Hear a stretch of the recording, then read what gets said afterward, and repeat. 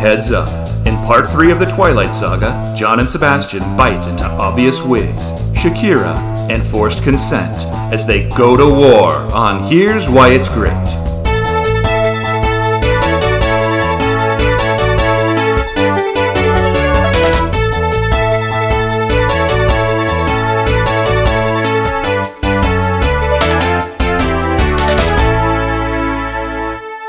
Hello, and welcome to Here's Why It's Great, the podcast where we take what you hate and tell you why it's great. I'm John Bring, your host, and I am firmly Team Jacob. And I'm Sebastian Kadlicik, your other host, and I am... I can't lie, I'm also Team Jacob. You're Team Jacob. Yeah. Look, we're a couple of Team Jacob bros.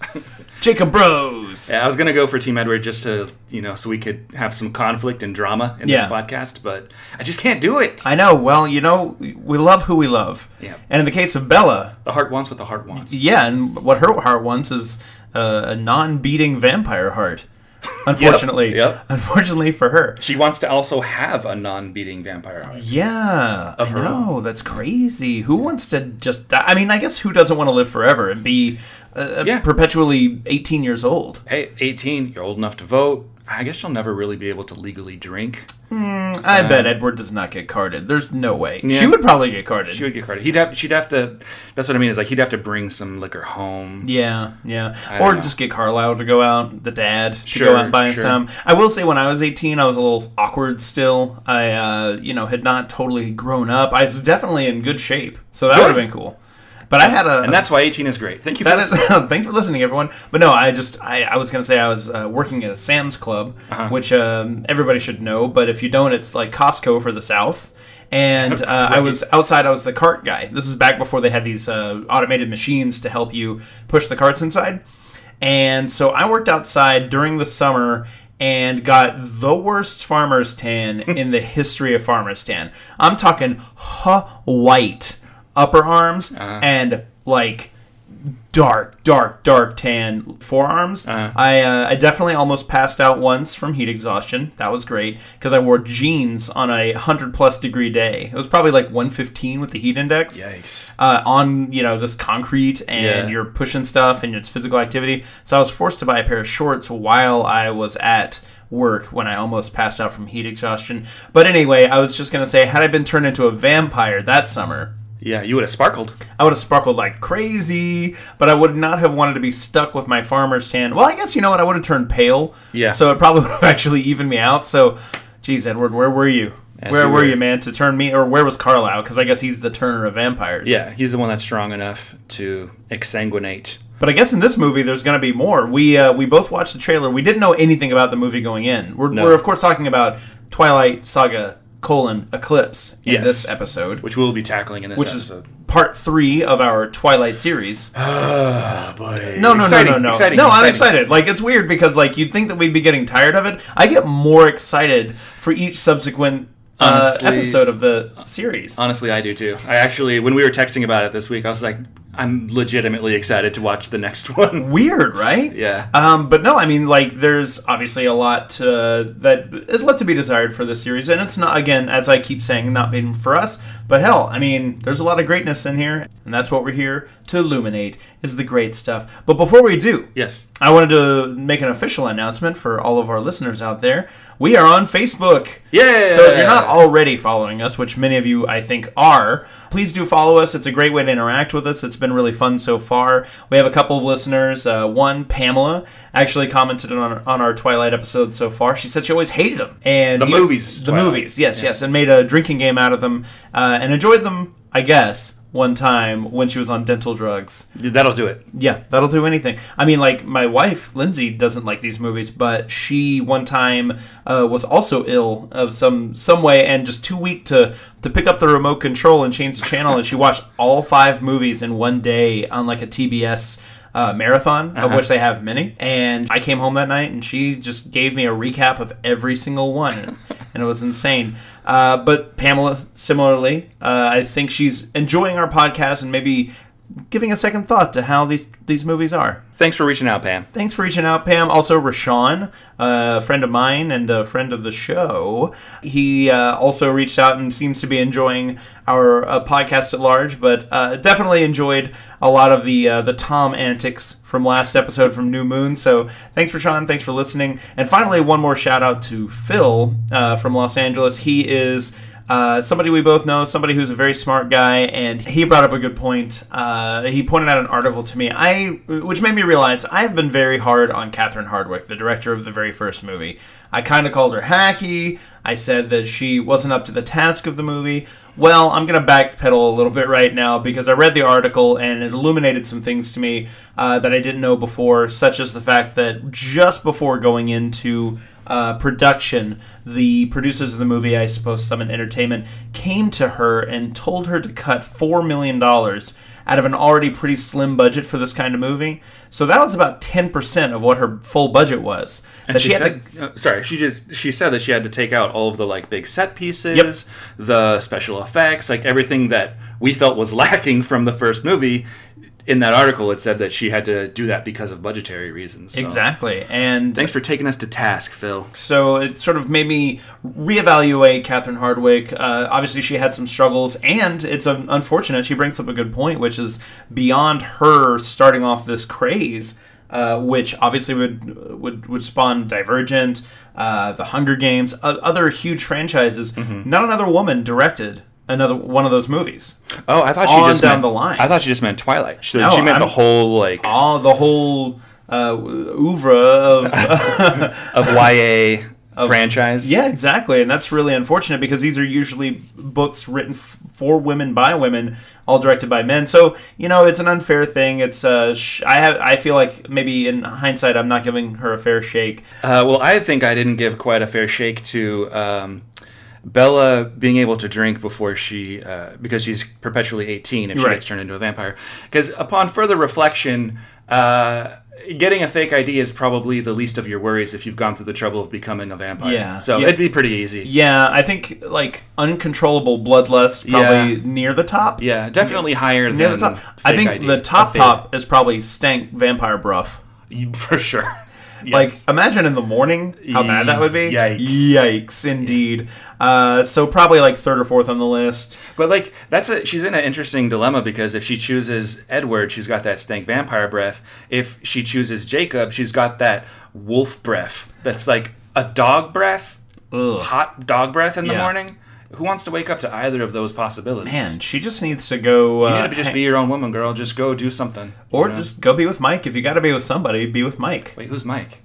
I think Tom? Oh, Tom. If you had said Tom, I would have known who you were talking about. You know Tom. So, neither of us have seen, besides the trailer, any of this film. Yeah. But based on the trailer, it looks way different than anything else in this franchise. Based on the trailer, which I assume we saw the same trailer, but it's possible we saw different trailers. Yes. However, in the trailer that I saw, there were some killer lines. One was, "Choose me," or "I want you to choose me." I'm looking forward to hearing this line in the context of a movie. Uh-huh. I'm assuming this is a Jacob line. It was a Jacob line. Okay, big surprise. It was a Jacob line, and I'll reserve any sort of judgment until I see it in the context of the film. Okay. Yes, I think we did see the same thing, unless they probably used that. It's such a good line that they probably used it in all the marketing material. I bet it was on the poster.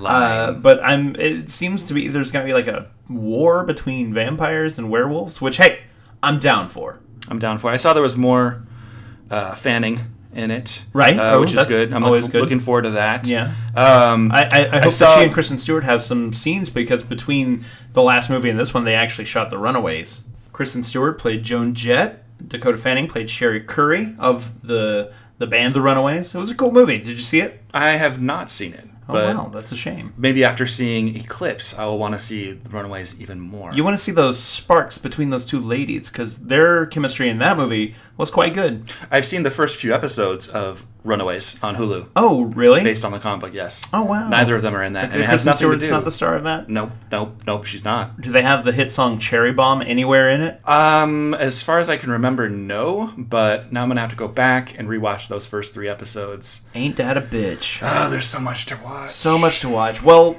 speaking of watching... Yes. we have something to watch ourselves. Let's do it, man. We gotta watch Eclipse. So we'll be back right after this to tell you why Twilight Saga Eclipse is great.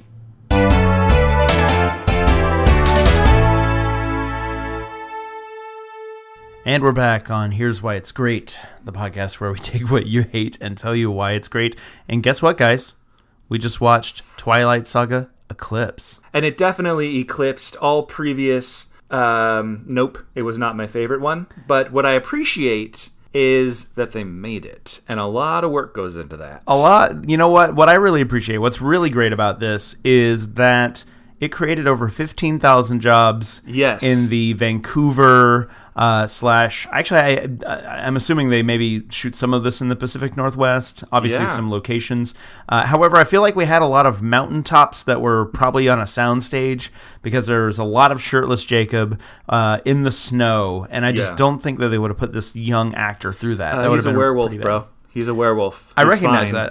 I know in the storyline. Oh, you mean in the actual... I'm talking about the real world here. Got it. I was so invested in the movie, I forgot about the real world for a second. In Eclipse, our real world involves a large band of fresh baby vampires. And I'm not talking small children. I'm talking new vampires. That would have been awesome.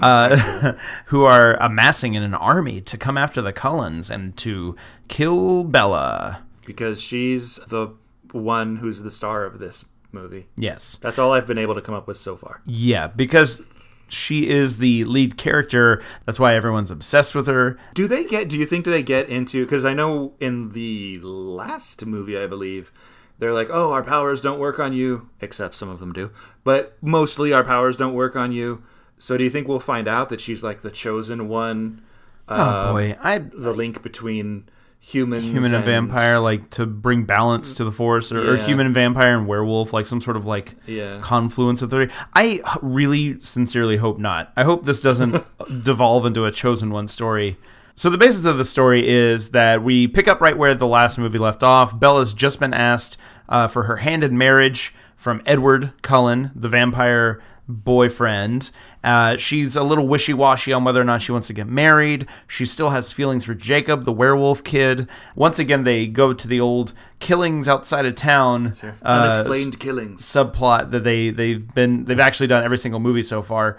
But in Seattle, people are going missing. They think it's a very, very prolific serial killer. But no, it's really a vampire creating a vampire army to come after our friend Bella. I love the idea of a very prolific serial killer. He's just a very prolific serial killer. Yeah, like this guy is out there. He's doing an output of serial killing. He's doing his thing, man. He's like the prince of serial killers. He's the artist formerly known as serial killer. I'm going to kill at least 2 people every day. That's my best Prince impression. It was good. I had to do a double take. I know. You thought I was like, whoa. A, you're alive, and B, you're sitting right next to me. You thought the purple one had turned into a mid-30s chubby white guy. So let's just dig into the movie. Great. We're here to tell you what's great about the movie. I know that so far we've been a little bit, much like Bella is wishy-washy about marriage, we're being a little wishy-washy about how we feel about this movie, but I do think there are some great things about this movie. Yeah. We're going to list them for you. Here's why Eclipse is great. I think, number one, this did character rehab for Edward Cullen like crazy. Definitely. I can't believe I'm saying this, but I think I'm Team Edward. I'm definitely Team Edward after this movie. For the reason you stated in terms of they did a better job of sort of fleshing out that character and just making him something more than a just stock, like, oh, this is the hunk that you're supposed to be in love with or whatever. He was just so vapid before, and this time he had at least some layers to him, and also Jacob was such a dick in this movie. Yeah, Jacob. At the same point that they did character rehab for Edward, they trashed Jacob. Jacob, yeah. I think he's going through a lot of changes. Obviously, he's only 16, so he's still probably going through the throes of puberty right now. Add on to that the fact that he's becoming a werewolf, and not only any werewolf, but I mean, in this movie they say that he might become the chief. It's thrown around that he possibly will ascend to the highest rank, to the alpha of this pack, even though Sam is the guy who's been the alpha before. And actually, I think I missed that part, why he would have been the alpha, why Sam would have given up the role. But yeah, I'm not sure. I know he said that he let Sam be the alpha, and I didn't know if that was him, like, being very full of himself, or if he was... I mean, he says he just didn't want it. He didn't even want to be part of a pack. Why would he want to lead a pack? Which I understand, and I'm sure we will see him ascend in the next movie, or... possibly. Like 5. I think there's still 5 movies left. I hope so. These are great. I'm enjoying it. I don't know about you. But I don't know the exact reason of, there was not a scene, I think, of like, no, you take it, bro. Yeah, it almost felt like there was like a deleted scene, but they kept the movie very focused on Bella. It's typical to this movie series where they'll cut away to the bad guys for certain scenes, but as far as like the Cullens, Jacob and his troop/pack, and Bella, they mostly stick it with Bella, and we're all through her perspective, which is a little unfortunate because I think that even though she had some development in the last movie and was a much more interesting character in the last movie, I think they totally backstep it now. She goes back to being just a damsel for most of this movie, and unfortunately, I think that the only thing interesting about her conflict, internally at least, is whether or not to get married to Edward, which we still don't exactly know why. I mean, I know she's young, she hasn't really lived yet, and I think that that's maybe part of it, but... It's still weird. It's a weird setup because, as we, I think, mentioned last time, like, she's willing to live her entire life connected to him. That's all she wants, but yet she doesn't want to do the marriage thing, and... She does ask her dad in this one, like, hey, do you think it was worth it, or would you ever get married again? Do you think there's any value in marriage? If they played a little bit more of the, like, her parents are divorced, and that really affected her, and so she's against the idea of marriage itself or something, but they really don't. Mm-hmm. That's the only time that she ever brings it up is in that scene, like, hey, I'm thinking about this, basically, and what are your thoughts on it? It's interesting because I feel like there's a missed opportunity with Bella because the entire movie should have been about her dealing with having to give up her life, give up her friends. At this point, she has no friends other than Jacob. Once she graduates from high school, everybody's gone. There's a severe lack of Anna Kendrick in this, severe lack of Tom, severe lack of Rosita from The Walking Dead. There's never enough Tom. Severe lack of Face Punch in this. We should have had Face Punch 2, maybe 3 by now. But but I feel like it would have been interesting had she been going and kind of doing like a victory lap and kind of saying goodbye to all of her friends. She does do it with her mother. They go to Florida for one scene where she's sitting on the beach with her mom and saying goodbye. Her mother isn't aware that she's saying goodbye to her life as a human, but we know it, Bella knows it, and she acknowledges that, saying like, wow, it was really hard to say goodbye to my mother. But by the time they get back to Forks, the plot kicks in, and then nobody gives a shit about the fact that she's having to give up her life anymore, and that's unfortunate because then it becomes just about Edward bugging her to marry her. Yeah, it also bummed me out because in terms of just Bella's character, that was another points for Edward because he's the one that was like, why don't you go talk to your mom? This could be the last time you ever get the chance to do that before graduation, which is a euphemism for before you turn into a vampire. Right. So it wasn't her idea. And so I'm like, oh, I like Edward more, but I like her less because she didn't even think about it. She didn't even think like, oh, my mom, I should go say goodbye. Much like she never thinks about her father's feelings. No. She really cares about no one. And I guess she Except is a teenager, so maybe that's part of it. But the only person she ever cares about is Edward. Yeah. Ever. And it's really Jacob sad. A little bit. But yeah, Jacob, like, she says, I care about you. She says, I love you. She says all this stuff. And I'm no fan of Jacob in this movie. He's absolutely horrible, especially since, more points for Edward, he has to teach Jacob what consent means. But she does eventually in this movie, I think, at least acknowledge she has some feelings for Jacob, so maybe there's that. But I really hate the way they got there. I really hate that it was through him forcing her the entire movie to, you just don't realize how much you love me. For Jacob, it's like a war of attrition. He thinks if he keeps up and keeps reminding her, she'll eventually just turn around and fall in love with him. And I think he thought that was the case had Edward not come back into her life in the last movie because he went away. There's one point in one of my favorite scenes of the movie and the entire series. Jacob points out that had Edward stayed away for another 6 months, he thinks he could have won Bella over. I think he's wrong. I think that no matter what, once you got that taste of Edward's Cullen, That's not a euphemism. Once you get a taste of that sweet, sweet Edward, that you're not going to... There's no going back. Like, she would have pined... He would have been the one that got away. She would have pined over him the rest of her life. Yeah. So Never moved on. Never moved on. Even had she been with Jacob, they would have had kids. They would have had a house. But she would have, every few months, driven out to the Cullens' house to see if one of them has come back. Yeah. And when they haven't, she would probably, drink some whiskey. She would cut herself, hoping her blood would bring them back. Oh! I thought you just said she would become a cutter to deal with the emotional turmoil, to make herself feel something. Oh, man. Like she felt something when she was with Edward. Yeah, I mean, I was thinking of it mainly from not that this is any better, but I was thinking of it in terms of the blood drawing them back. Right. No, I totally got you now. I totally got you. But to your point of the scene, I think that's also one of my favorite scenes in the entire series. Legitimately.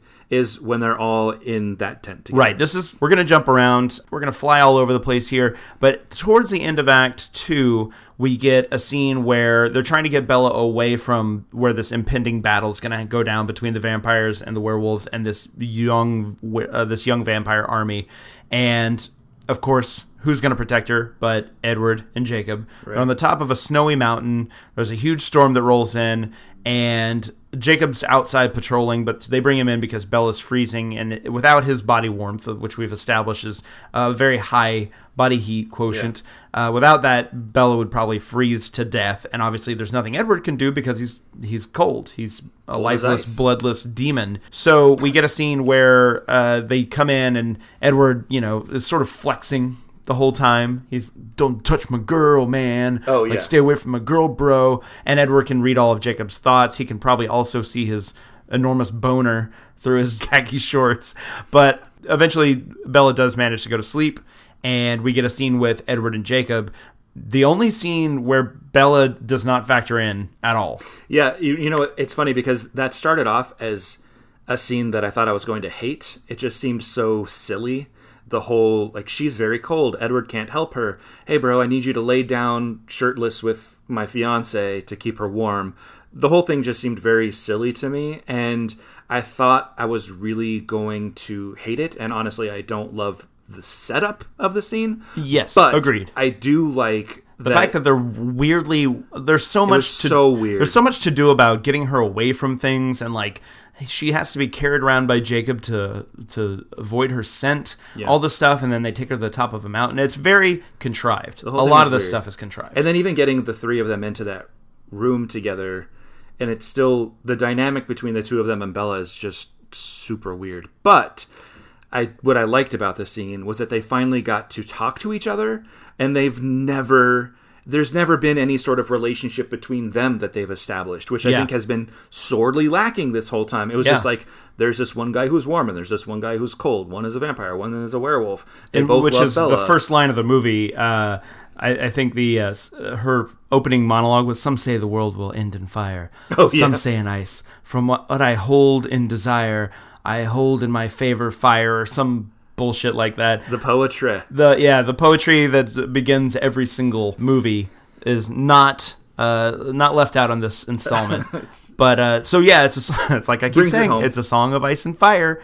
So not a great setup to the scene, but you're totally right that we don't get a relationship between Edward and Jacob until this moment, which is kind of sad that a whole series based around these two guys and this love triangle, finally we don't get them together really and truly until almost the end of the third movie. Yeah. But it's a good scene. It's a good scene. I will say, just from looking at it from, up high, I do think that it's in this scene where you can see that Robert Pattinson is a much better actor than Taylor Lautner, because, I think really the entire movie kind of shows Taylor Lautner's deficiencies as an actor. Here's why it's great, but that is one thing that I do have to say is that he's not the best actor in the world, but what he does work as sweet and supportive like he is in the last movie, and now he has to play a jerk the entire time, and it just does not look good on him. He doesn't play the jerk well. He plays the sweetness well. And even though it's a moment between Edward and Jacob where they are sort of terse with each other, I do think he toned down the jerkiness a little bit, and it helped his innate sweetness come out a little bit, and I think that worked well for him. So it was definitely Taylor Lautner / Jacob's best scene in the movie. It was by far Edward's best scene in the series. Yeah. It's the first time he's not just staring at Bella, telling her, monologuing about why he loves her and why he's so committed to her and that he'll protect her. It was definitely the first scene in the series where Pattinson got to show his acting chops. I know that's kind of what you were saying, but like that's definitely, it stood out to me of like, oh yeah, he actually can play layers of this scene, and they're just talking with each other. That's part of the thing, is he's never has more than like a line, at a time, and it was just really nice to see those two. Also, character-wise, they care about her as a person. There was just a lot more stuff that got built out. Jacob asks him, if she chose me, would you fight me? Would you try and kill me? And Edward says, no, I wouldn't. If that's what she chose, that's what she chose, which made me like Edward even more. Yeah, that made me so much more firmly Team Edward over Team Jacob in this movie, was that small sentiment. Yeah. That scene was pretty great.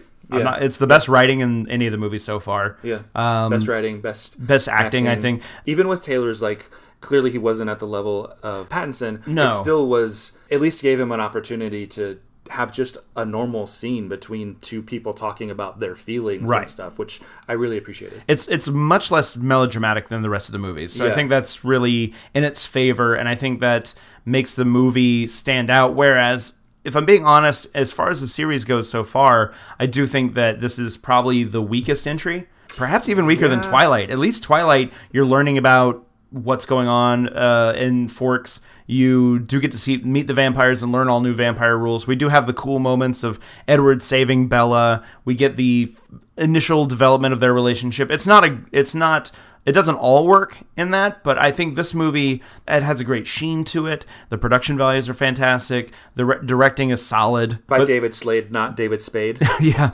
Although that would have been amazing. David Slade, obviously the director of such hits as 30 Days of Night and Hard Candy. I liked Hard Candy. Yeah, Hard Candy's really good. 30 Days of Night, actually, the directing style reminded me a lot of this.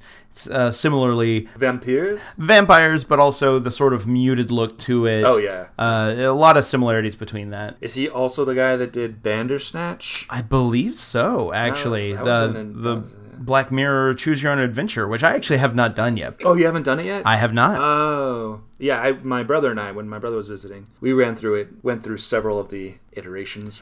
Oh, so you did? How many alternate endings are there? Oh my god, I don't know. I think there's. Well, as far as actual endings. I guess the answer to any question is I don't know.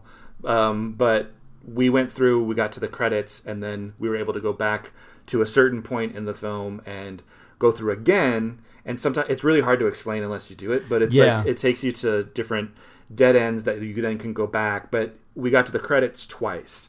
So it's like a game. That's cool. It's this in a way. Weird sort of. And you win if you get to the credits? I think so. I think that's the official ending is if you get all the way to the credits. Oh, okay. If you get to just where it's like, where it's just like a dead end, much like the Choose Your Adventure books, then it's just like, you read to a dead end.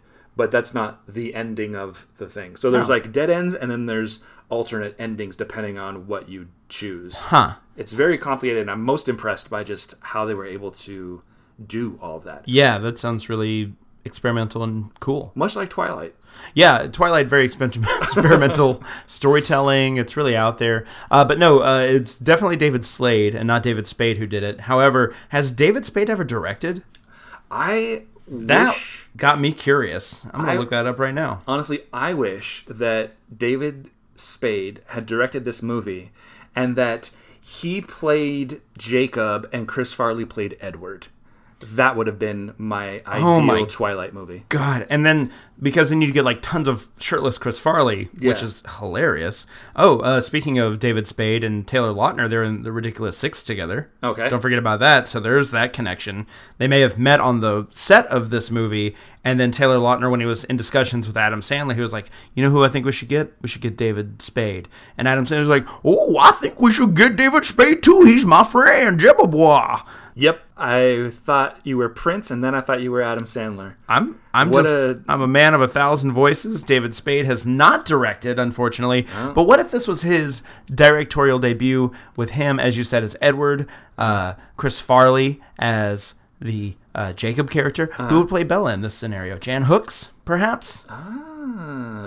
Sure. Victoria Jackson? That'd be funny. That funny, high-pitched, squeaky voice with Bella. Yeah, that would have been great. And they would have all been, like, instead of high school kids, they would have been 30-something. They would have been, like, college kids, but they still would have been in their 30s playing them. Right. Man, like, I would love to see that. But what if, yes. Just stay with me. Okay. Taylor Lautner, Robert Pattinson, Kristen Stewart are those characters for Twilight, for New Moon, and then for Breaking Dawn, Part 1 and 2. But just Eclipse, directed by David Spade. It's him playing Edward, Chris Farley. That would be so weird. Yeah. That I'm into that. I want to see that. All right. We talk about alternate universes a lot on this show. I want the alternate universe where, obviously, everybody wants the alternate universe where Chris Farley survived. Right. That would be really nice.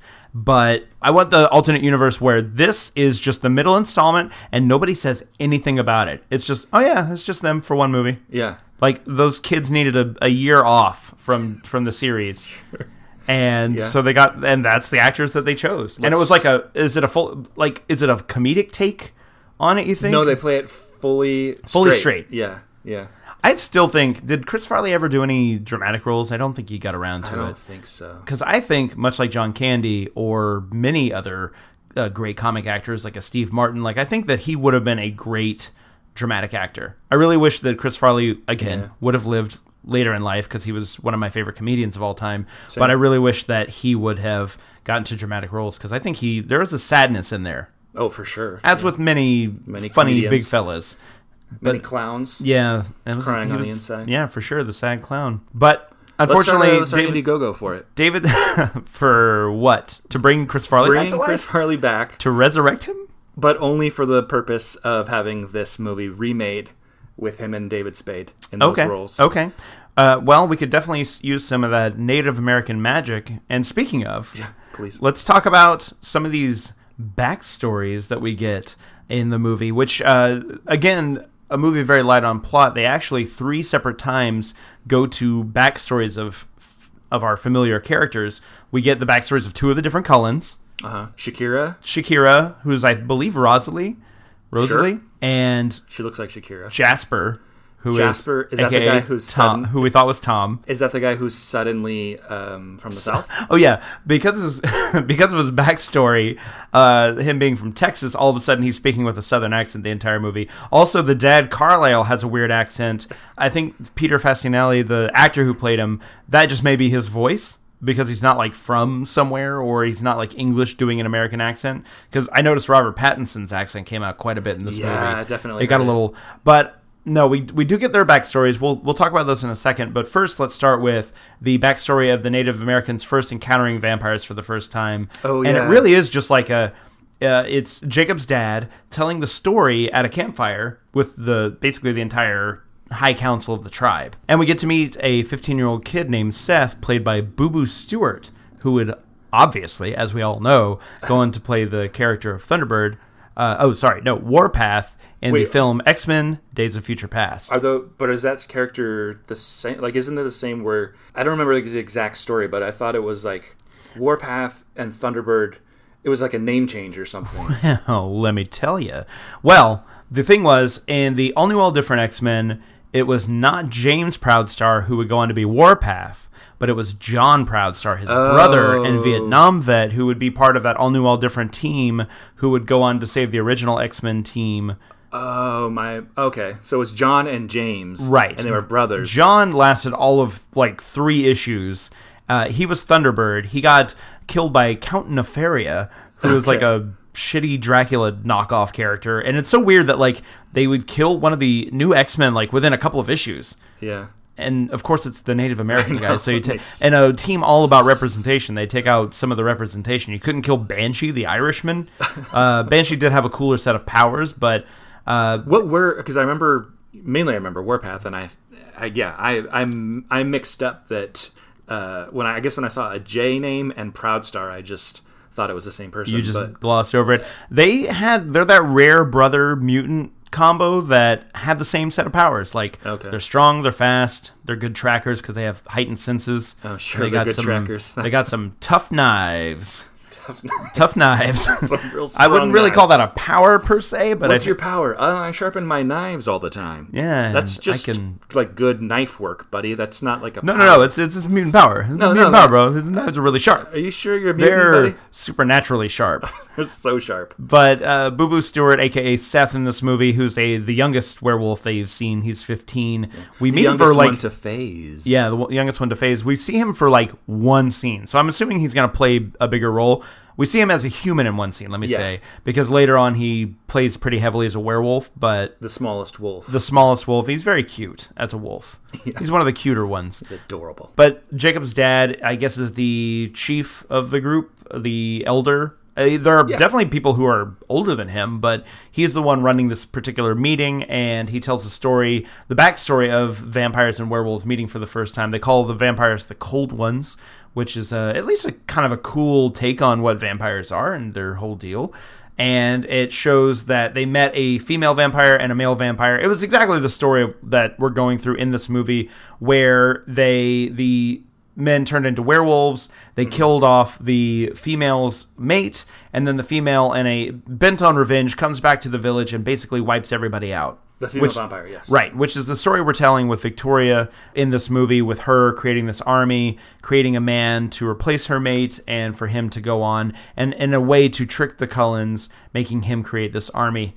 It also foreshadows like a sacrifice, like the chief's wife. The chief was about to get killed by the vampire, and the chief's wife. Favorite. That's one of my favorite moments. Actually. Yeah, but to save the chief, she stabs herself so that the blood distracts the vampire, so the chief has a moment to run after the vampire and kill her. But unfortunately, she did not survive. The wife didn't survive because she stabbed herself right in the gut. For some reason. It's like Bella had it right. Bella later cuts herself on the arm to distract the vampires. I'm like, why didn't you do that, lady? Because she learned from this story, maybe, that you should just cut. Oh, and she is starting to be a cutter now. That's the first time she cuts her arm. Oh man, yeah. But I really genuinely liked that moment in the flashback and the sort of telling of this old. The origin of the vampires and the werewolves' problems with each other. Not the part where she stabs herself in the guts, but like right before that, where he is running and he's got like a blanket over his shoulders. Right. And so the camera is like behind him, looking over his shoulder as he runs with this blanket as a man, and then the blanket starts to drop and he becomes a wolf and the blanket drops right off of him. So I don't know if that makes sense in the way I explained it, but he's a man running with a blanket over his shoulders, and then suddenly he sheds the blanket as he like leaps off the ground and transforms into a werewolf mid-stride. It was really cool. It's really cool, and I think that's one of my favorite. Actually, all of the flashbacks are shot very well, and there's some of my favorite moments of the movie, which is sad to say because they're all ancillary characters, or in the case of the tribe characters we don't even know, that have no real relevance to the current plot. But it's just it's neat to see, and it's also was cool to see these natives, back in the day, and back when it was still their territory, and like hunting, living their lives, and seeing them but they still transformed into werewolves. And it was neat that the father, there's all sorts of shape-shifting legends in Native American lore, like skinwalkers, I believe they're called, stuff like that. So it's neat to incorporate that into the werewolf myth. Again, I think that's one thing that these movies do well, is add to the werewolf mythos. I mentioned that in the last movie, but I think it just continues in this one.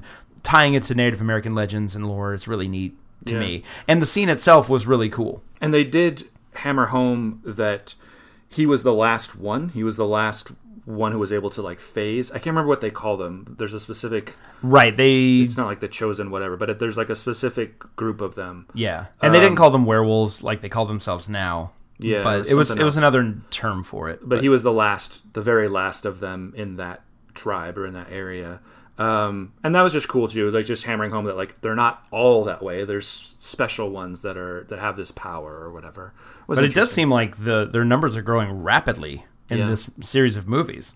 It's true. Because they went from 4 kids, and now they're like up to 8 or 9, something like that. And there's a woman now that can do it.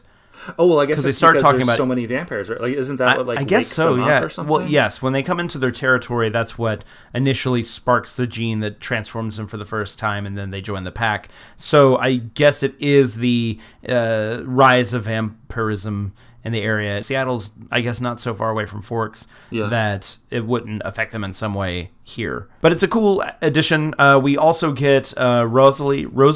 Shakira. We'll call her Shakira because I can't pronounce anything, as we know from this show. Shakira, we get her backstory, which really didn't add much to the overall of the story or plot and really didn't enlighten us too much on anything, but it did give her finally some kind of character because she didn't have any, really none of the Cullens had any other than slightly Edward did. Alice is at least just sweet. She gets the most scenes out of everybody, the most dialogue, so we feel like we know her a little bit better. But Rosalie is the angry one, and we finally get to see why she's so angry. Yeah, it really just, I guess, explains why she's so angry. And, plot-wise, it shows that there's one vampire who regrets being a vampire and doesn't want Bella to...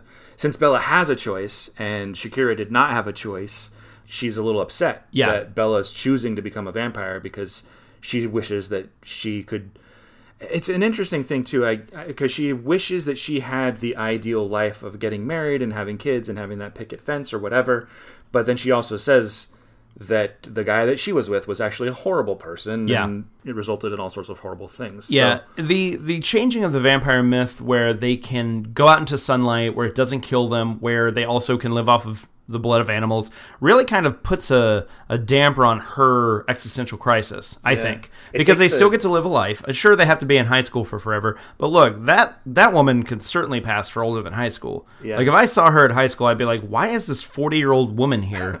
What is she doing? Is she the new teacher? I'd be like, how did they book Shakira to come to our high school? Is she going to perform at prom? But no, I think they could go have that life. They could find a place similar to Forks. They could go to Alaska and live at least half the year or longer in perpetual darkness or overcastness. Like, they could have that life. Maybe not in sunny Florida or in Hawaii or something, but they honestly probably could even in Hawaii. Just get your stuff, like Amazon, your groceries. You don't need groceries. You don't even need any of that stuff. You need to Amazon your animals in that you can eat. I guess it. Yeah, I suppose so. So that's what makes me wonder why, like, she is so torn up about being a vampire. But it's the same thing for all of them, because his whole thing of, like, I'm a monster. We talked about this before. It's like, it really takes the teeth out of that. If it's like, I'm a monster, I turned into a sparkly man.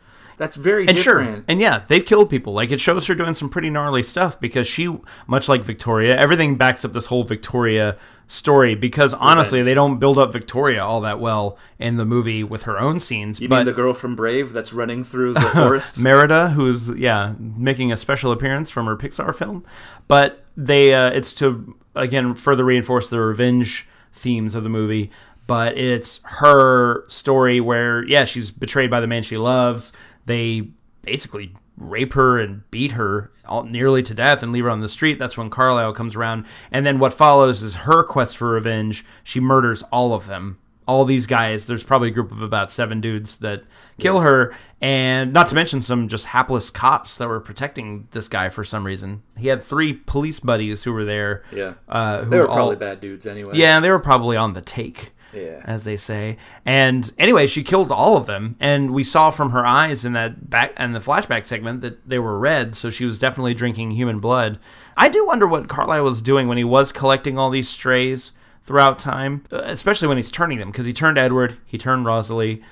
It's like, was Rosalie supposed to be a mate of his? When does he make the choice? Well, one, they've got to be attractive, obviously. They've got to be models for the Gap. Yeah. And then... or Abercrombie and Fitch or any of those. For Baby Gap. Because I'm wondering, like, maybe we'll find out, but his wife, Esme, we don't know how long they've been together. So it's like, Rosalie, like, I'm trying to find a mate. It didn't work out between them, but they still stuck together. Obviously, she's drinking human blood based on the red eyes. Yeah. So... they hadn't turned to the vegetarian lifestyle yet. So what was your game, Carlisle? Intriguing. Intriguing. I really want to know, because I thought that this was going to be the thing of this movie where we get backstories on all of the Cullens. Yeah. Because it did seem like for a while we got the backstory on the feud between the vampires and werewolves pretty early. Soon after that, we got Rosalie's backstory. Soon after that, we got Jasper's backstory. Yeah.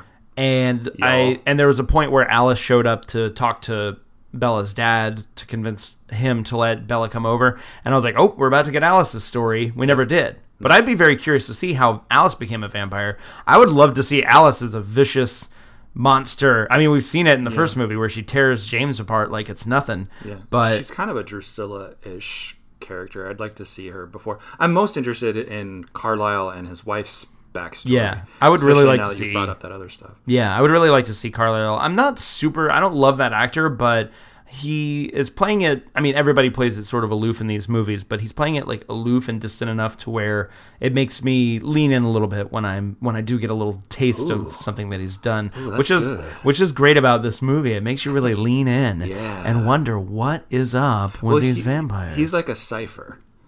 Oh boy, we go into my cipher thing, eh? Oh, you're throwing my shit back at me.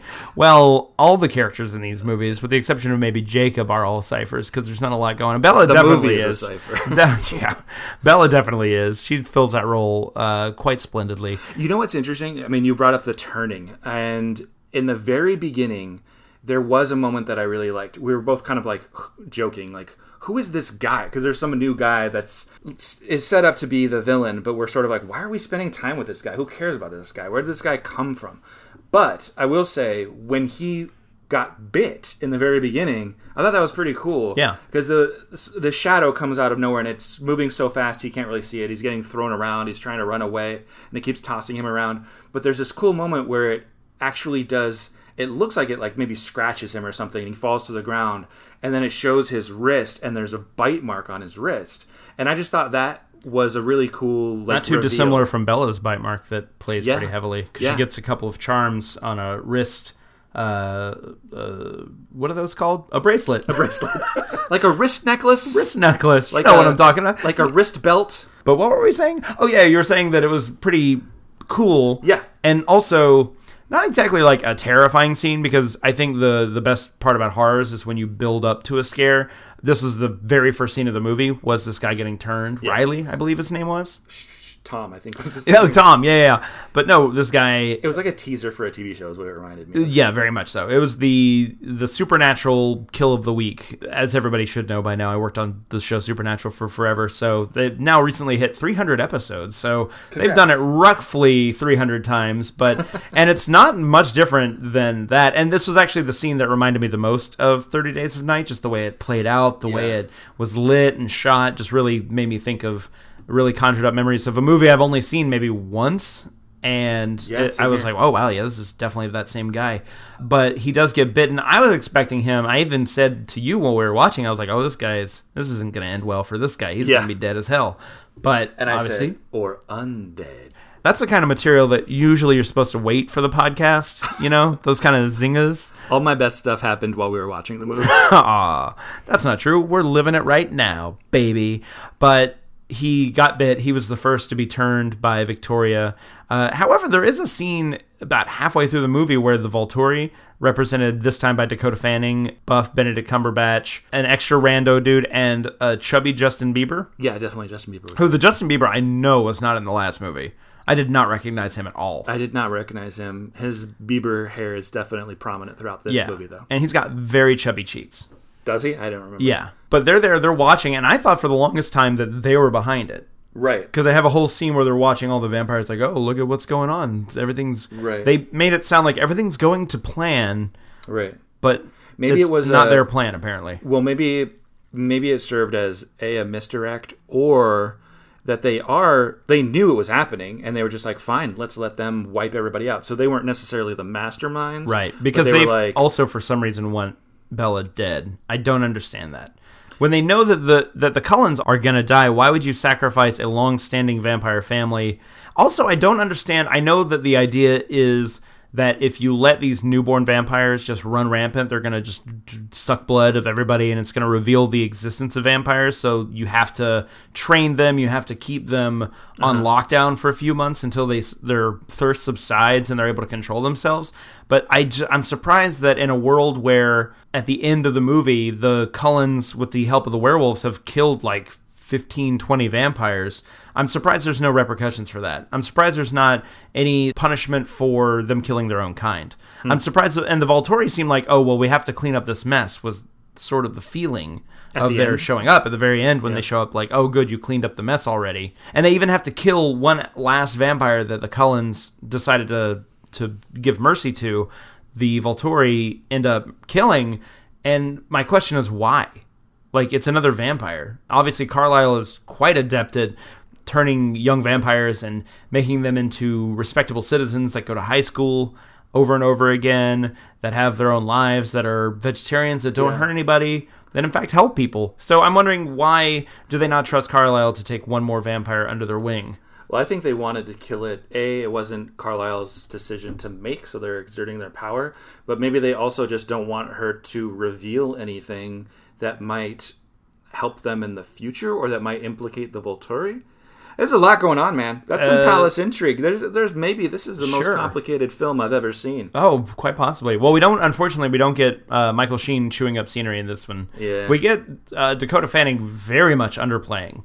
She's so small, and I mean, she's a small person, but besides that, she's playing it so small throughout this movie that I normally would appreciate that, but I kind of want, they're the Volturi. Like, just that name alone makes you want them to play it to the nines. So I do kind of wish she would play it bigger, but I guess probably once she's in the scene with Michael Sheen again, they'll probably play off each other really well. That's what I was going to say, is I think she might work better when there's somebody else next to her who is playing it big, because I liked her a lot, and I really appreciated her playing it small in the last movie.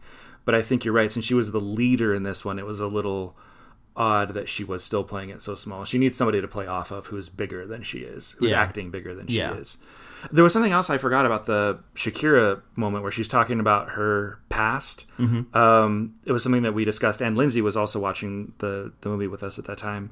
And we all were talking about how great that scene would have been had they cut it instead of letting it play out completely. This is definitely a moment where I could just feel a studio note, because once we get back from the flashback of Shakira, we're back on the balcony with Bella and Shakira.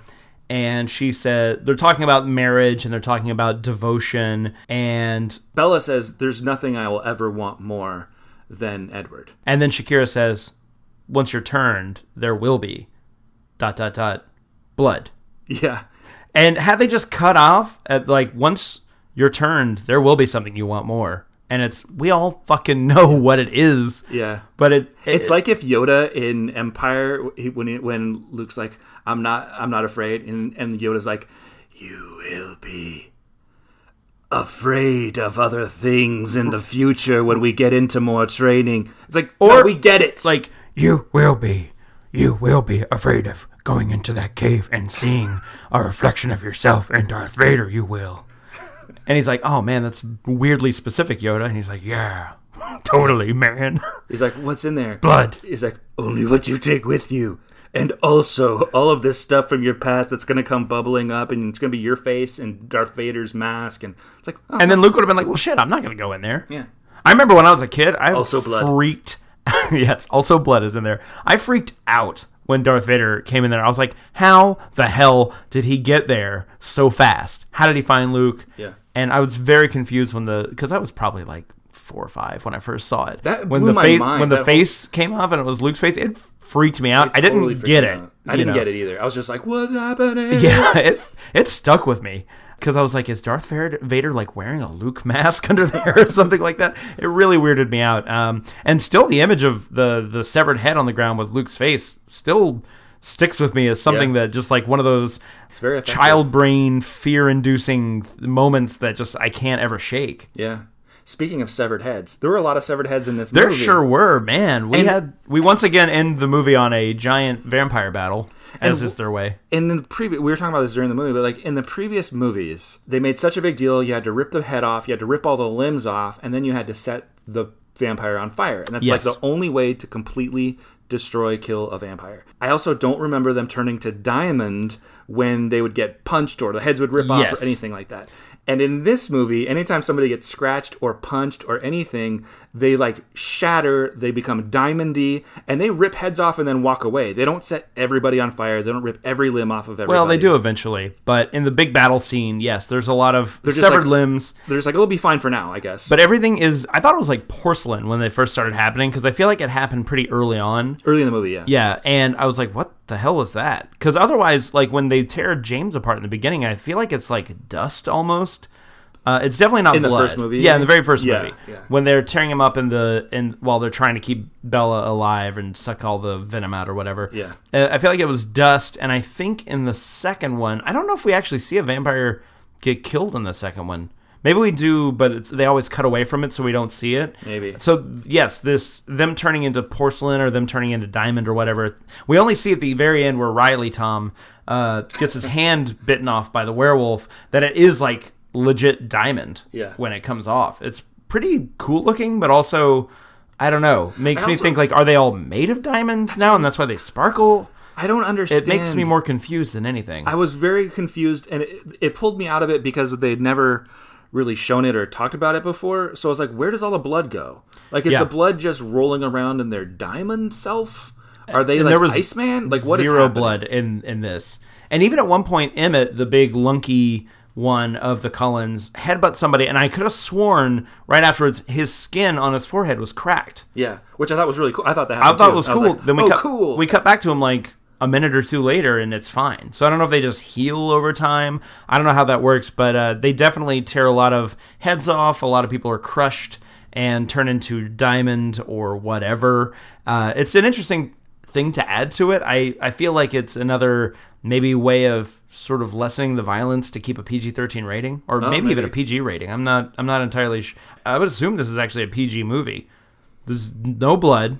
There is violence, but it's kind of mild-ish. There's violence. There's a lot of talk about sex. There's a lot of talk about sex, but obviously there's no actual sex. Yeah, that's another thing is I think that Stephanie Myers... Meyer, it's singular. Meyer. Forks is plural. No, Stephanie Meyer is singular. I was using it as a possessive. Oh, sorry. I always forget if it's Meyer or Moyer, but it's Meyer. You're thinking of Stephen Moyer from... That's probably true. From the show True Blood. That's probably true. That's also a vampire show. So yeah, I know. That's why I brought it up. But yeah, Meyer's religious background, I think, comes out a lot. Oh, for sure. So she's Mormon, and she has said that she did not intentionally put her religious views into the books, but that she's sure, since that is her background, that they seeped in, whether she wanted to or not. And I think we've talked in previous podcasts about just that sort of wrestling with purity and sexual desire and all that stuff. That was at the forefront this entire movie, both dealing with marriage. Like, you can't... The whole negotiation, too, of virginity, marriage, and vampirism is so interesting in this movie. Yeah. The fact that it is all a negotiation of like, I've got conditions. You can become a vampire if you marry me. Well, I'll marry you if you have sex with me, and then I'll become a vampire after we get married. Like, the whole thing is so bizarre to me. And honestly, I saw the sort of like people in different ways deal with their own sort of sexual urges, and I should do this, I shouldn't do this, especially at that age and depending on what you've been taught. But that this became a full-out negotiation of she wants to become a vampire, he wants to get married. He doesn't want her to become a vampire, but he wants her to marry him. That's the only way he'll turn her into a vampire. But the only way she'll marry him is if he has sex with her. And then he ends up not having sex with her, and she's like, well, fine, I'll marry you anyway. My God, yeah, this is making my brain hurt. However, I will say this about all of that. Yes. And maybe this isn't totally tied with that, because I do agree that it is something that I noticed very early on, that this is, I think I mentioned in the first episode, like a very chaste relationship. Like, this is very... it's also a very unhealthy relationship. Oh, super unhealthy. Like, that completely aside, I'm talking purely physical. They kiss, there's a little light touching. There's not even, like, heavy petting or anything. Yeah. This is just very much like a 6th grade relationship.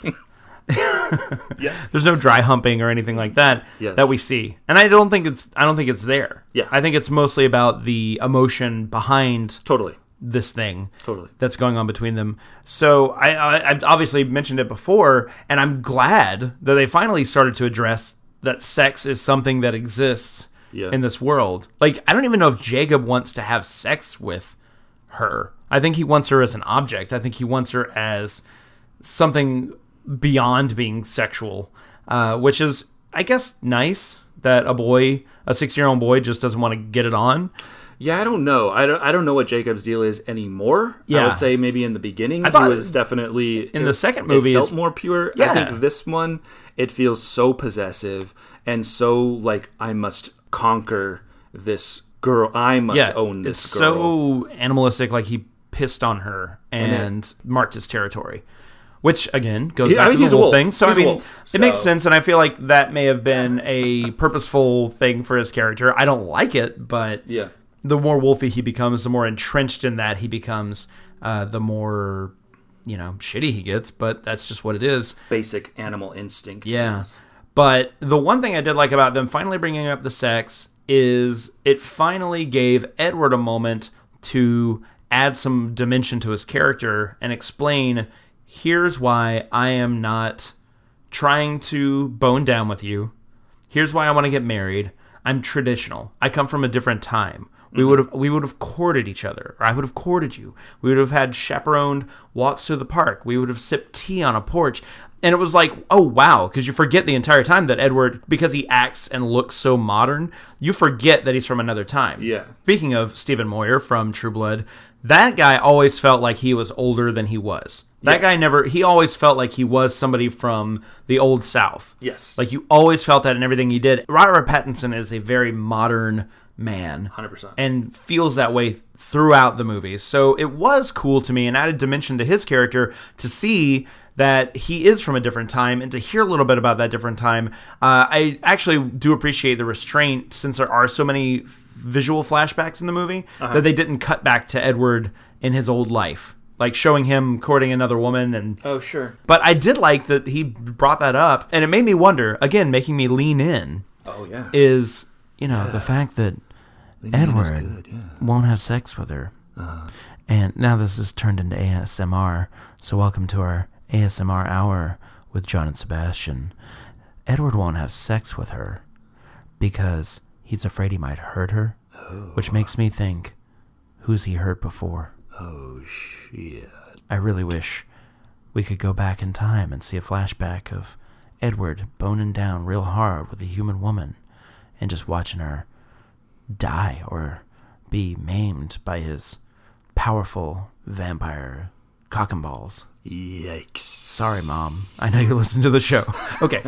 Thus ends our ASMR hour. Come back next week for probably more of that weirdness. But no, it did make me wonder about what has Edward experienced before. Yeah. So that's sort of what's great about this movie is, like, I know it shouldn't be like, oh, this movie left me wondering a lot of things and having a lot of questions, but it did make me way more invested in the Cullens than I've ever been. Yeah. And at this point, they know they're a franchise. Like, at this point, they know that they can lay stuff in. You know that there's going to be another movie. Right. Maybe your answers will be in the next movie. Everybody at this point knows everything's to be continued. So it's a long-form story rather than, like, I need everything wrapped up in this movie. Right. Which is to the film's detriment as a film, because I feel like it is that middle part that doesn't really accomplish anything. It is sort of treading water. It develops, I think, Edward a lot, and it does further the love triangle between her, Jacob, and Edward. But I do think, as far as the plot goes, and I've said it before, this is a series kind of light on plot anyway, so why is there a plot other than their love story? But there's not a lot of that moving forward. There's not a lot of anything to move forward in that regard, so they're not moving that forward. So this is sort of like a treading water installment of the series, but it is good because I do like being able to see more of these people, more of these characters. They are interesting the more you look into them, because I thought that the Cullens were super bland before. I thought that, they're vampires, but they're nice. The end. I thought they were all like Alice, which I like Alice, but I think I just like that actress. So I'm drawn to Alice. Again, she gets most of the screen time anyway, but she's just a sweet, likable character, which is the opposite of how you normally see vampire characters. They're usually more in the Dakota Fanning territory, where she is, mean and dark and whatnot. Sullen and stoic. Exactly. So it was cool to see the Cullens developed a little bit. I thought that was great. Yeah. Speaking about treading water, though, I will mention one neat thing that I really enjoyed. It's only a brief shot, and it's in the trailer, so unfortunately it was not more than what was in the trailer. But the scene of the vampires climbing out of the water on their way to Forks. Oh, yeah. Where they just walk. Obviously, they walked the bottom of the lake and just come out. That was a really neat shot. I felt like it could have been cooler. I think they could have done more with it. Yeah. Or that would have been cool if that was where they were all fighting and that's how they showed up. Yeah, because I feel like the idea is really cool, and I like the sort of intention behind it. But I felt like, when I watched it, I was like, this could have been really cool. And maybe also now I've seen like Pirates of the Caribbean, where they're all walking along the ocean floor and also, stuff. have you seen the film Land of the Dead, George A. Romero's Land of the Dead? No. It has a scene very similar to that, where zombies start to learn. There's one zombie who learns how to fire a gun, and he also learns how to communicate with his fellow zombies. So he leads a zombie rebellion against the final human settlement, run by Dennis Hopper. Oh, it's awesome. like a city. I forget what the city's called, but his part is very, very reminiscent to what will most definitely be an episode coming up very soon of King Koopa from Super Mario Bros., the Bob Hoskins and John Leguizamo movie. And I think John Leguizamo may have been in Land of the Dead. Oh, my. Now I really want to see it. That might have to be a movie that we revisit on the show, because I remember seeing it in the theaters, and I thought it was pretty hilarious and kind of cool, neat movie. It's not like the best movie in the world, but let's see. Yep, John Leguizamo, baby. He's the star. He's the top billed, even over Dennis Hopper himself. But it's a King Koopa and Luigi Mario face to face. Maybe we'll have to do a double feature then. Oh, snap. Oh, man. I just got so excited for that. Oh, man. Let's get through these next two Twilight movies so we can get to that. That's awesome. That's going to be a good time. I love Super Mario Bros. Can't wait to talk about it in the future. And I just realized that's as excited as I've been the entire Twilight series. So what's great about the Twilight series is it led us to this discussion about Super Mario Bros. Yeah.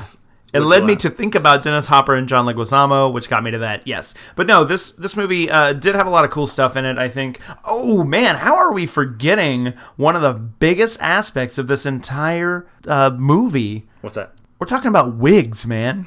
Jesus. We are talking about hilariously bad wigs. The line on her wig. Yeah, so Kristen Stewart, between the last movie, New Moon, and this one, cut her hair short to play Joan Jett in The Runaways. Guess what? Bella Swan don't have short hair, so they put a long-ass wig on her, and it goes back and forth. There are a couple scenes where it's okay. They cover her head with a toboggan a lot of the time. Which makes sense, because they're outside, it's cold, it makes sense. But man, oh man, is that a bad wig? And Bryce Dallas Howard, who has a beautiful mane of red hair, I think she wore a wig too. It wasn't red enough, man. It wasn't brave red. I guess not. And it wasn't super curly also, because I think she may have straight hair. Yeah. But man, that wig. That was some kind of wig, man. Yeah. And obviously Alice wears a wig every movie. In fact, I think all the Cullens have some sort of hairpiece. Because I would not be surprised if that were true. I know Alice wears a wig in every movie. Shakira definitely looks like it. I don't know about Esme. Tom definitely, the Jasper, like, curly hair. That guy looks nothing like he does in these movies. If you look at his IMDb, like, I would not recognize him at all. Yeah, it was weird, because I looked him up and I was like, is this the right guy?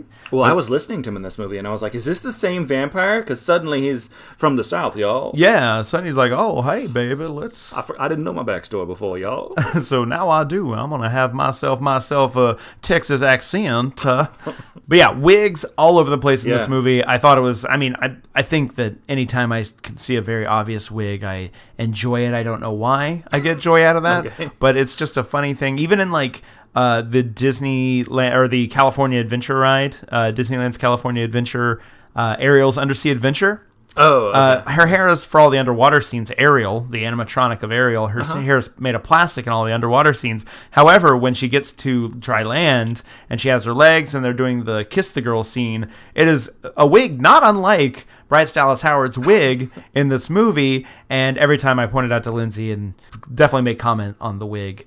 We actually say a line from the original Honey Boo Boo show, Here Comes Honey Boo Boo, where they went to a store called Shh, It's a Wig. And so they went to the store to buy wigs for her to go do pageantry. What? So it's a store, I don't know where they're from. I know they're from Georgia somewhere, but maybe it was a store in Atlanta called Shh, It's a Wig, which I think is the funniest name of a store I've ever heard in my life. I've never heard that before. So anytime that we see a wig, had Lindsay been there for any of the initial wig discoveries in this, because she kind of came in late into the movie, I would have definitely turned to her and said, Shh, it's a wig, because that's fucking funny. But anyway, Bryce Dallas Howard's hair looks incredible. I still don't exactly know why, other than star power, like why the hell did she do this movie? She didn't do the first one because the part was too small. Rachel Lefevre, she did the first two movies, and I think she found out by like fax or something that she wasn't going to be in this one. By fax? I'm just saying by fax because that's extra insulting. Or by text. The studio texted her like, hey girl, it's over. She had to go actually buy a fax machine. just so she could find out she was fired. Requested that she buy a fax machine. I just remember, I think it's Jason Newsted of Metallica got fired by fax or something like that, I think. That's rough. Yeah, it is pretty rough. That's metal. Well, that's actually the least metal thing I could think of. So Rachel Lefevre got cut from this. She was working on another movie, but as far as I know, she was still planning to come back. Spoiler alert, it is Victoria's last appearance in the series, I'm imagining, because she's about dead as hell by the end. That was one of my favorite, it's probably my favorite death of this series, was Bryce Dallas Howard getting her neck bit off. Yeah, Edward bit her on the neck and tore her head off with his mouth. I don't exactly know how the mechanics of that work. I have no idea. But it was pretty cool. There were actually one or two really neat deaths because we're cutting back and forth between the snowy mountaintop with Edward fighting both Riley and Victoria, and we're cutting back and forth between that and the big battle on the ground with the werewolves and the vampires. So we had, again, we're ending the movie on a big vampire fisticuff scene. Mm-hmm. And we had a couple of cool moves. Like, I remember there was one where Carlisle grabbed a guy and, like, bent him over his knee. And then Esme came in with, like, a Macho Man elbow drop and, like, elbow dropped a guy's head off. There's some cool, like, double team moves. Because the action in these movies generally is not handled well. But I thought the fight between Victoria and Edward on the mountaintop, once Riley was taken care of, because Seth, the little werewolf kid, Boo Boo Stewart, a.k.a. Werewolf Thunderbird, boy. a.k.a. Warpath, he took care of Riley and dragged him off, and then we're down to Victoria and Edward, and it was actually, like, emotional, and she had a reason to want to kill Edward, and we actually knew who these people were, so I felt like that actually played into it being a good fight. Like in the last movie, it just ended with Edward fighting random giant-sized Benedict Cumberbatch, and nobody knows who that guy is. Yeah. We barely saw Edward during the movie. We don't know where his head's at. So here, Bella's right there with them. He's trying to protect her. It's like, oh, well, this felt like it had purpose. It was a pretty short fight, but it was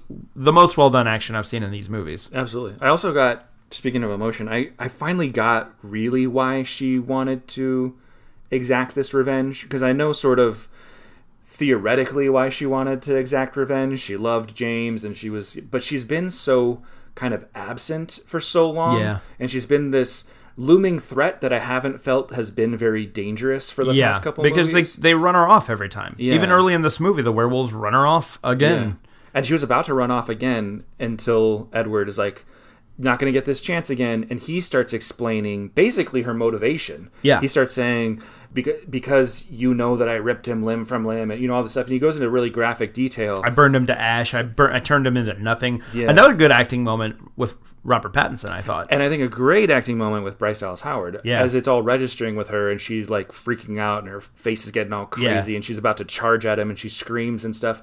But that was the first time, character-wise, where I was like, oh, yeah, I see the passion that's been driving her this whole time, and I'm finally afraid of her. That was the very first time where all these movies where I've been like, oh, this is a real threat, this lady. And the only thing I will say, the only knock on that scene, I do think it's a good fight, but the only knock on it is that I never truly felt Bella was in that much danger because Edward and Seth, like if Seth the werewolf had been taken out earlier, or he was not quite so ever present during that scene, or if Victoria was a little bit more hands-on and in their face, I feel like I would have felt that threat a little bit more. And I think I would have liked that more because ultimately they are about to kill Edward. We saw the flashback earlier with the Native American woman sacrificing herself and stabbing herself to distract the vampires, a story which Bella heard. So she cuts herself to distract the vampires, which was nice. You know, I thought that was set up some payoffs, which we don't honestly see a lot in these movies. Yeah. So that was good. But besides that, I never felt the true threat of that. Because also, they're going to kill Edward, or we were led to believe that they're going to kill Edward. In addition to the filmmakers and the actors knowing that this is a to-be-continued scenario, we also, as an audience, know there are 2 more movies that are coming out, so we know that Edward's not going to die. I didn't know if Victoria was going to make it through the movie. I do wish Rachel Lefebvre, even though I think she's not as strong of an actress as Bryce Dallas Howard, I do wish that she would have made it through and seen it to the end, so we could have felt maybe more of the intensity. Like we would have been more connected to her because we don't see Bryce Dallas Howard as the character all that much in this movie. She only has a couple of scenes. Yeah, she's barely in it. Yeah, because the end. Most of it is Riley making this vampire army by himself. She's not present for it because again, we're being misled to believe that he's either doing this on his own volition or we are questioning who's behind all this. And it worked on me because I was like, why are the Volturi doing this? I thought they were behind it, but that's neither here nor there. So we don't get a lot of connection to Bryce Dallas Howard, but she does what she can with it, except for the very funny part where he is saying, come help me. Like, you're going to stick with me forever, right? And I think Edward or Bella calls him out, like, you're not going to stay with him. I know you're not. And, like, her eyes dart around, like, Worst what are you talking about? Face ever. It's like, girl, you have a tell. And it is very obvious, but that was kind of funny. And her eyes go wide as saucers, and she's like, no, yeah, totally, we're together. It was like David Spade off camera was like, yeah, can we get it bigger? No, bigger. No, keep going. Bigger, biggest you can get. And then Chris Farley came in and showed her how to do it, and she was like, oh, I got it. Yeah, Chris Farley's reanimated corpse. That's sad. That's sad for me to make a joke about. I'm sorry, everybody. I don't like that. I don't forgive you. Oh, well, I don't blame you. I forgive you now. Oh, thanks, man. You're kind of like Victoria, just going back and forth saying, I'm going to stick with you forever. And then literally 2 seconds later, her beau is being dragged away by a werewolf to his imminent demise. And she just lets it happen. Hey, man, there's some Bella blood around the corner. She was about to run away. That was the point where she was about to turn her back. Once she saw Riley get taken away, she was like, all right, well, that's that. Bye, everybody. Oh, yeah. I'm going to continue to run around the woods aimlessly for a couple more movies. But Edward... Shoot my bow and arrow. Yeah. Have my brothers turn into bears? Yeah. Isn't that what happens in that movie? I actually Scottish. Haven't seen that movie. What? I know. Well, here's why it's great. Okay. So do we want to just lay out why this movie's great, everybody? Wait, Brave or this one? Either. Could you tell me why Brave is great? Bryce Dallas Howard is in it. She is not in it. Oh. I'm afraid. Her life model is in it. Her life model Decoy? Yeah. Are we talking about Marvel again? Why not? I could talk about Marvel all day, man. So we're going to talk about why the Twilight Saga? Eclipse? Twilight, Saga, Cullen, Eclipse, exclamation point. -- Wigpocalypse. Wigpocalypse is great. Part 2. I really think, again, we've kind of covered everything, but just to sum things up, the extra perspective on the various members of the Cullen family was cool. Much deserved and much needed look inside these characters' minds, because they're very inscrutable characters otherwise. Mm-hmm. And so that's great, including Edward. I really liked all the dimension that they added to Edward, and how that played into the love triangle, which became a little bit more rocky for me, where it was definitely a lot more even now, because Jacob was such a dick for the entirety of the movie. And on top of that, just as an actor, that sort of vibe doesn't really work for Taylor Lautner. So there was that. I wish that the movie did not have a giant plotline about an army of vampires coming after Bella and having to prepare for it and having to train to fight young vampires and all that stuff, because again, all I want from these movies, I don't know why they have to get so seeped in fantasy, all I want from these movies is just more Edward, Bella, and Jacob. I just want more of that scene with Edward and Jacob getting a chance to talk, to sort of bro down and discuss their feelings about Bella outside of her just being an object to protect. I really want more of that stuff. I know that sounds weird that I'm the guy railing against vampire and werewolf battles. Yeah. But that's not what this movie is. It's supposed to be a romance story between these, supernatural guys. Sure. But it's a romance at its heart, and I'd like to see that more. I'd like to see more of Bella's dad. I still think all of his scenes are good. There's not a lot of dimension, if we're talking about dimension. There's not a lot to Charlie, her dad, but he is so solid. He's such a good presence in these movies that I'm glad that he got some decent screen time. There was that awkward scene where he tries to have the birds and the bees talk with Bella and about protection, which I thought that Billy Burke handled pretty well. And that was actually one of the few scenes where I chuckled at anything that Bella did, because she's a pretty humorless character. But I thought it was kind of funny that her reaction to everything just being really grossed out, and her announcing that she's a virgin, and then that endearing Edward to her father was kind of a funny resolution to the scene. A nice little button. Now, the fact that it was right smack dab in the middle of giant impending vampire apocalypse was weird placement. It was really weird placement. And again, every time the movie took a minute to breathe, it was only ever about Bella asking somebody about the validity of marriage. Right. Because before they get into the sex thing, she asked her dad why, why did you never remarry? Do you think that marriage is valid? Do you think it's worth it? Yeah. And he says, well, of course. Later in life, of course it is. But he didn't add anything to it, really. I think at that point, in the next scene, she chooses to marry Edward. And maybe her dad... The next scene is the scene where she's like, have sex with me. Yeah. Because she's like, don't worry, I'm a virgin. And then the very next scene, she's like, which I thought was Edward, a little jarring. Want you. Yeah, a little jarring. Not only did she say, I'm a virgin, then immediately go to have sex, he didn't give her any kind of real...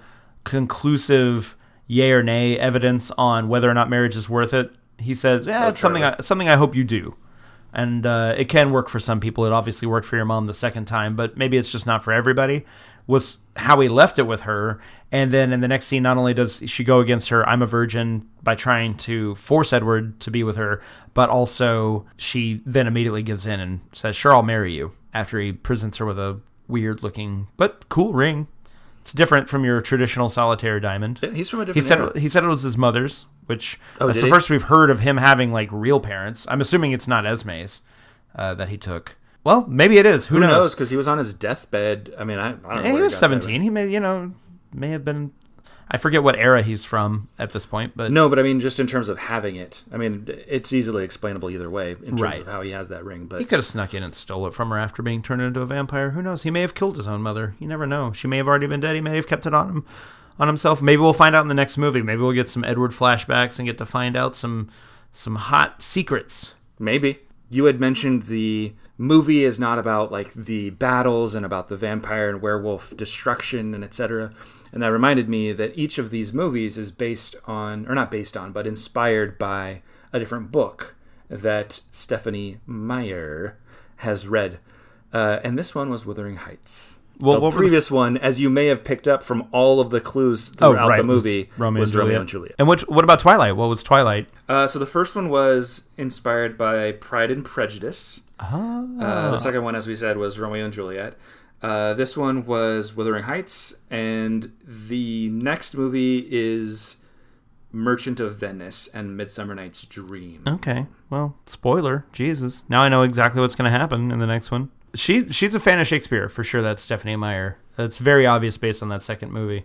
I wonder if all these different quotes that she's spitting out in each movie are from their various inspirations. I don't know. I can't remember now which movie it was, but I recognized some of what she was saying from one of the movies, and now I can't remember. These violent delights bring violent ends. What's that from? I actually don't know. That is from Westworld. Oh, right. She...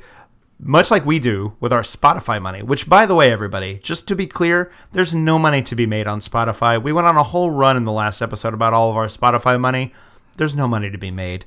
That's just the truth of it. But regardless, we're going to stick with this joke and say that we have a time machine. She also got Spotify money, got a time machine, went into the future to watch Westworld on HBO, and then went back to 2009 to say that line. Yes? Yes. Is that what we're assuming? I think that's what happened. Oh, violent ends, delights, Romeo and Juliet. Ah, well, that makes sense. It fits perfectly. So I guarantee you that the quote that I butchered earlier... But she got it from... Probably from Wuthering Heights. She got it from Romeo and Juliet, the Baz Luhrmann movie. Oh, right. With Leo and Kate? Uh-huh. Oh, not Kate. What's her name? No, Claire. Claire Danes. Claire Danes. And also music from Prince. Right. So she was like, oh, all of these things that John and Sebastian are going to talk about on this episode, I better put into the movie. Right. She was in the middle of reading All New, All Different X-Men and was like, I need to get this kid who is John Proudstar, a.k.a. Thunderbird. Yeah, not James. Not James. Don't get it mixed up. James is clearly in X-Force. John is clearly in the X-Men. Okay, let's not get it mixed up. And she decided to put that in as well. But yeah, I mean, I think that there is a lot that's great about this. I do wish that it was a little bit less of a water-treading edition of the movie. There were great moments. There's a lot of great moments. There's a lot of great stuff to pluck from this movie. And I think the worst thing, I don't even know if we've truly talked about it, is Jacob taking advantage of Bella and kissing her without consent. That's a big issue now. Maybe it wasn't back in 2010 when this came out. But I feel like... No, absolutely. I 100% think agree. That really made me... Like, at that point, I was like, well, crap, I'm not Team Jacob anymore, man. Yeah. Yeah, that's what I mean. I guess I talked about the aftermath of it. But when he forces the kiss on her in the beginning-ish of the movie, and then she punches him and breaks her hand on his face. That was actually really funny, too. That was hilarious. That was probably Jacob's best line in the movie, is I kissed Bella, and she broke her hand punching my face. Yeah. Like, that was a funny line. But that whole thing where he just does it, and he just goes for it with her. And then Edward later, when he finds out, has to say, like, you can never do that without her saying you can do that. Like, he actually teaches Jacob about consent.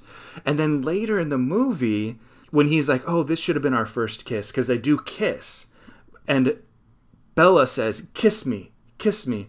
I hate the way that came about. Because he's like, I'm going to go kill someone. I'm going to go kill myself. I'm going to go get killed or I'm going to go kill someone. And she's just trying to keep this kid from doing something stupid.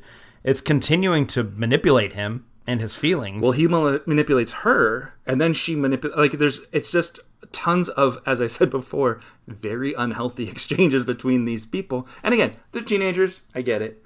But the fact that he's like... actually says, I'm going to go kill someone or kill myself. And she's like, kiss me, kiss me. And then he does and goes to town. Yeah. And that's when she's like, oh, actually, maybe I do love this guy. Yeah. Is after that kiss. The whole set, talking about setup and payoff, the whole kiss at the beginning where he does not have her consent and then finally manipulates consent out of her at the end of it. And then she only does it so that he won't go kill someone or kill himself. Like, the whole thing is just so messed up. Twisted. It's messy, and that's life, man. I mean, life is messy. Relationships are messy. I will say that I feel like Bella and Jacob have way better chemistry, on-screen chemistry, than Edward and Bella. So he's still hot. He is, Edward like, is literally and figuratively. But so I'm interested to see where it goes. I'm interested to see where the series goes. We got 2 movies left, 1 book, and I guarantee you it's going to be a very... Mockingjay Part 1 and Part 2, where all the boring stuff goes into the first one. I won't dare say that about The Deathly Hallows Part 1, because that is my wife's favorite Harry Potter movie of all time, which boggles most people's minds. Hey, man, everybody's got their choice, you know what I'm saying? Everybody's got their own, like, feelings on stuff. Yeah, man. People love the Twilights. People love the Harry Potties. Yeah. What about you, chicken listeners? tendies. The chicken tendies. What did you guys think of the movie? Did it eclipse all previous chapters of the series? Or should it be smashed like a porcelain doll? You can let us know. How are you going to let us know?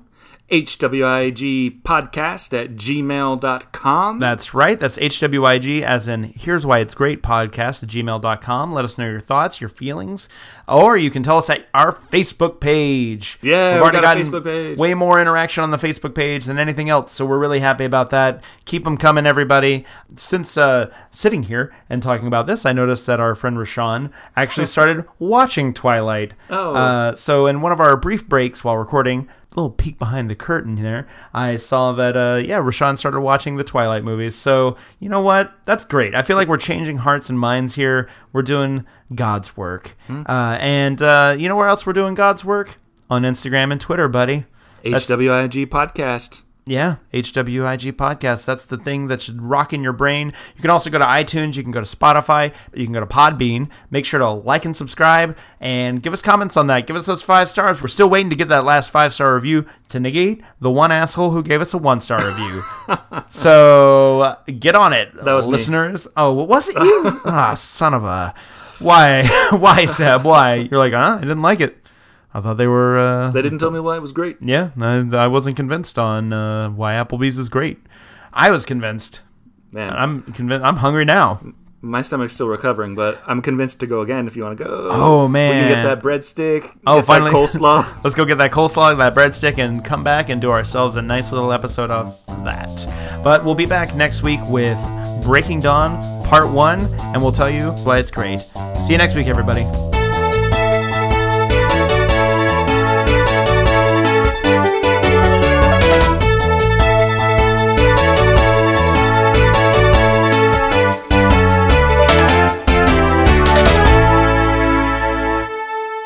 Yay. I won't dare say the same thing about the Deathly Hallows Part 1 and 2 because my wife's favorite Harry Potter movie... Harry Potter. I love that Harry Potter. Because my... I won't...